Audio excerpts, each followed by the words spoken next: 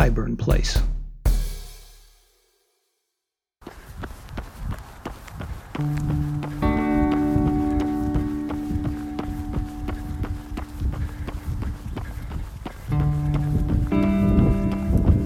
Welcome to Still in the Race, a podcast about running, except for when it's not. I'm back after an unintentional break. I recorded this episode, sent it off to be edited, and the feedback was, "That sounds terrible." What I learned was that the input to my microphone had broke, and I spent the next 2 weeks trying to figure out what was wrong. I reloaded programs, watched multiple YouTube videos that promised to fix it, tried opening and closing files in different orders in an effort to get my software to recognize a device that I had used several times without any issues. It wasn't until a small piece of metal fell out of the bottom that I realized it didn't matter how hard I worked. The microphone had recorded its last words. Once again, technology had defeated me, but only after it once again mocked me.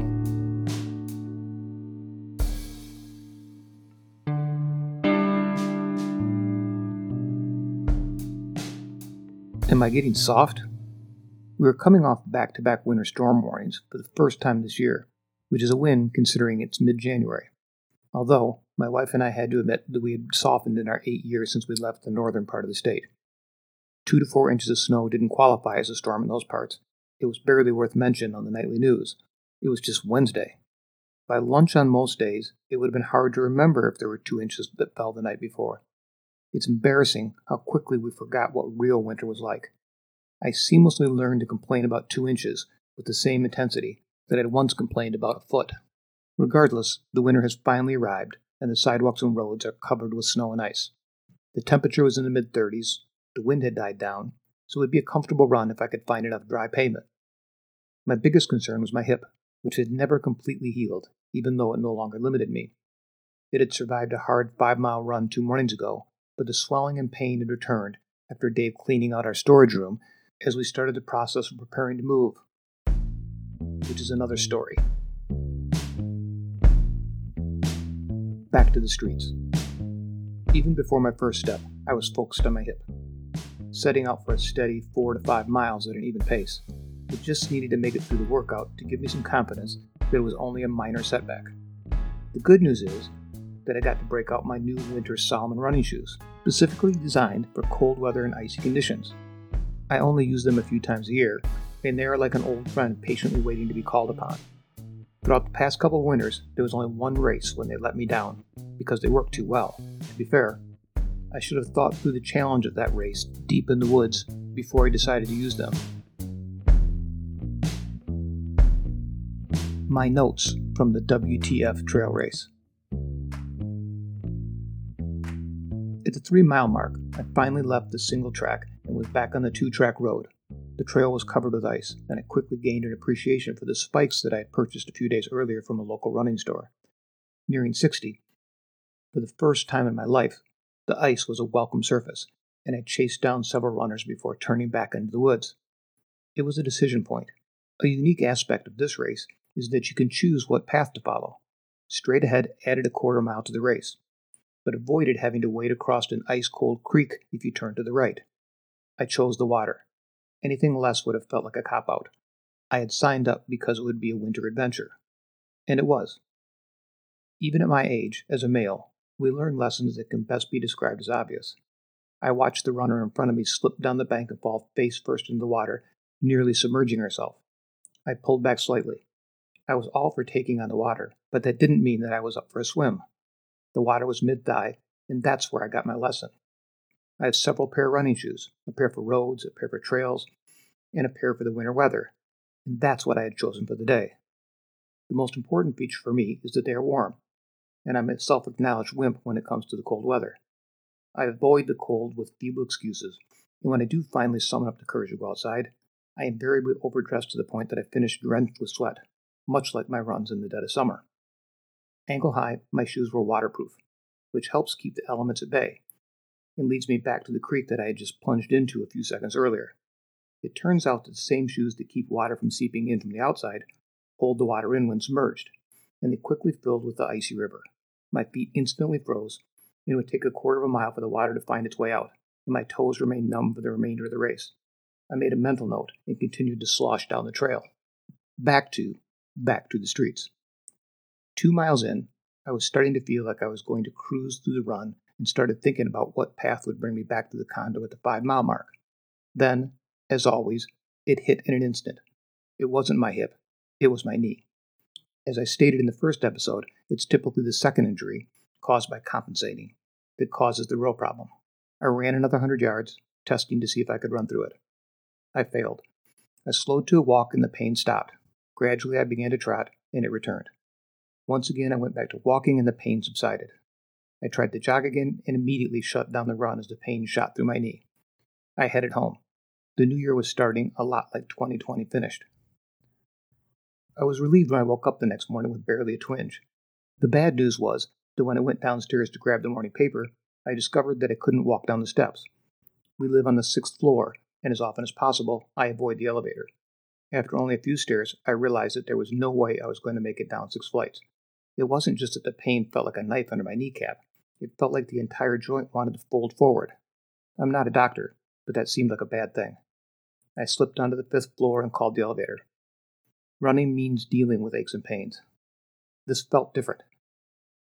Every injury, both large and small, takes me to that place where there's an increased awareness that my running days will end.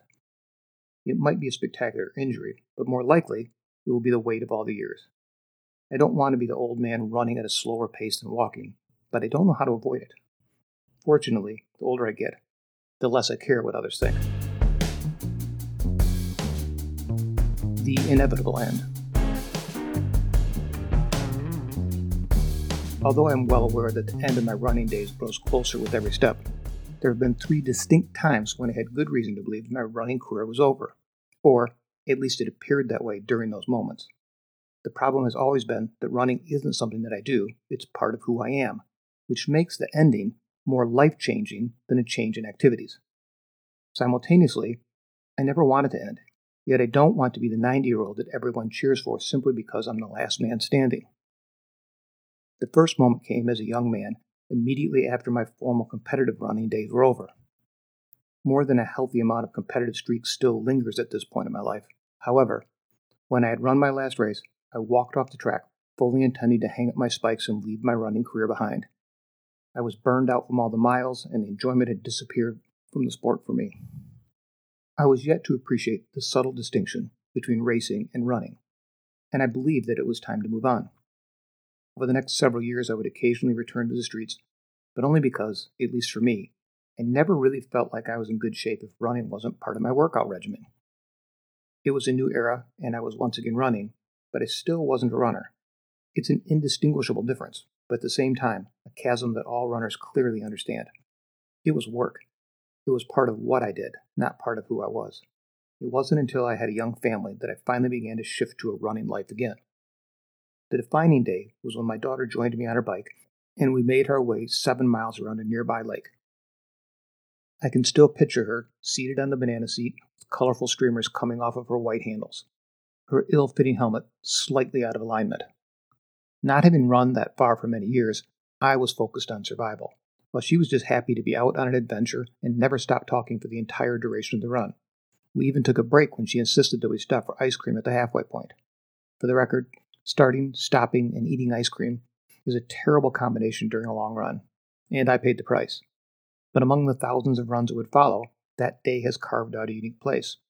I had my doubts when we set off, but I survived, and although I didn't realize it at the moment, my days as a runner had returned. 2 decades later, I found myself staring at the goal that ultimately taunts all runners, the marathon. My standard runs were 5 to 7 miles, but as midlife approached, I found myself feeling as if time was growing short, and the marathon was still patiently waiting to be conquered. Millions of people have run marathons. Many complete several. Regardless, that makes it no less the mountain that all runners eventually have to climb. I kept my thoughts to myself for months as I began researching marathons in the area, aware that there is no considering if you are going to run a marathon. You either commit or you don't.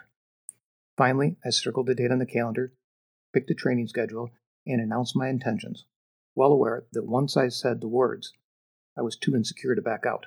I was officially on notice. One of the things that you learn when training for a marathon is that the actual race is secondary to the training, which is the real journey. I quickly became aware that the pounding one endures throughout the weeks and months can't be healthy. The human body wasn't designed to stay in motion for hours, and I found myself fighting through an endless series of strains and injuries. It takes a toll on everyone around you. When I ate, what I ate, when I slept, my entire daily schedule was built around the mileage that I had to churn out each week. And it's impossible to adhere to such a rigid daily structure without it affecting everyone around you. They were all supportive, but clearly, I was asking a lot of them. With only a month of training remaining, it all fell apart. It was during the final stretch of a run as I crested a small hill that marked the last 200 yards to my driveway. It was one of those good days, when everything flowed as if the past 10 years hadn't taken place. And in a moment where I ignored the decades, I decided to kick in the end of the run. The problem was that the last decade had indeed taken place, and it had been many years since I possessed anything even remotely resembling a kick. I had one speed. As I picked up the pace, I felt the back of my right leg pull in a way so unfamiliar that I kept moving for another 50 yards trying to push through the pain. Even though I had been active my entire life, I was one of the fortunate few never to have pulled a hamstring. So when it finally happened, I tried to shrug it off as one of the endless array of aches that comes with running. The problem was that just short of my driveway, I could no longer move. I stood staring at my house, trying to work through how I was going to make it home now that I had a useless appendage that was throbbing and suddenly little more than dead weight. What I didn't realize at the time was that the older you become, the more likely you are to develop chronic hamstring problems. After a few weeks off, I took my tender leg out for a run and was reduced to calling my wife to pick me up because I couldn't find a way to hobble home. I was once again on the sideline, this time my leg a constant reminder that the years had passed, whether we acknowledged them or not. Throughout the next 6 months, my hamstrings settled into a constant state of tension that limited everything that I did. Running was out of the question, and I began pulling at doing things as simple as climbing the stairs or stepping over the dog gate. With one poor decision, I had gone from never injuring a hamstring to never having a healthy hamstring. At a certain point, I forgot about running and turned my concern to being able to accomplish life's daily events without re-injuring myself. The challenge of the marathon was lost, and for the second time, I believed that my running career was finally over. All of which is why, a little over a year later, I couldn't help but be surprised to find myself at the starting line of the Grand Rapids Marathon. I still had moments of tenderness, but as quickly as the injury had happened, I got up one spring morning and somehow knew that I was up to the task of inching back into running. Throughout the summer, it held up through the grueling training process, and years later, I have never missed another run because of a hamstring. I have no idea what changed to make a chronic problem disappear so suddenly, but it didn't matter. My running days were back, and I had the unlikely tale of a 29-mile marathon. That's for another day. The third time could only be attributed to age. I couldn't and still can't come up with an explanation. It started during a run with my wife, which for the record, she hates.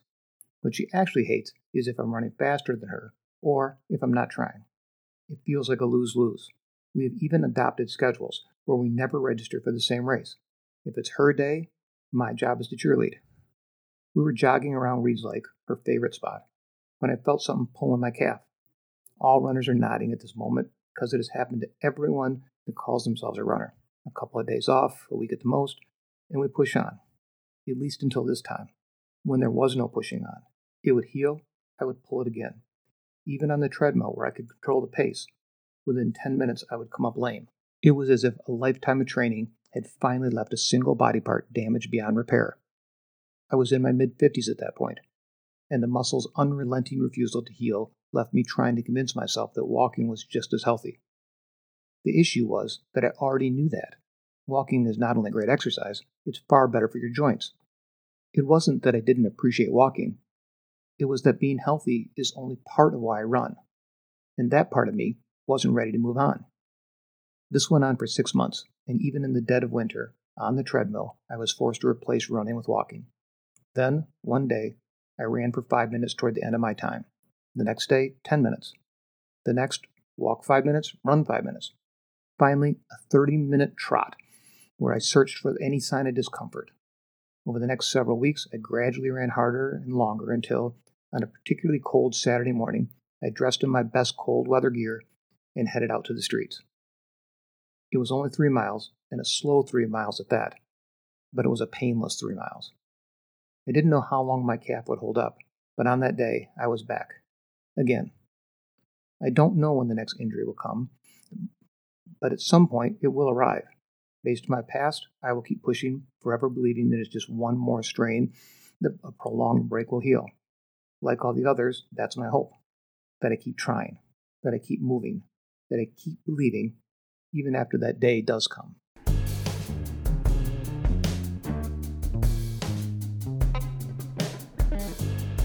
Pandemic running. The knee and the hip braces that I ordered have arrived.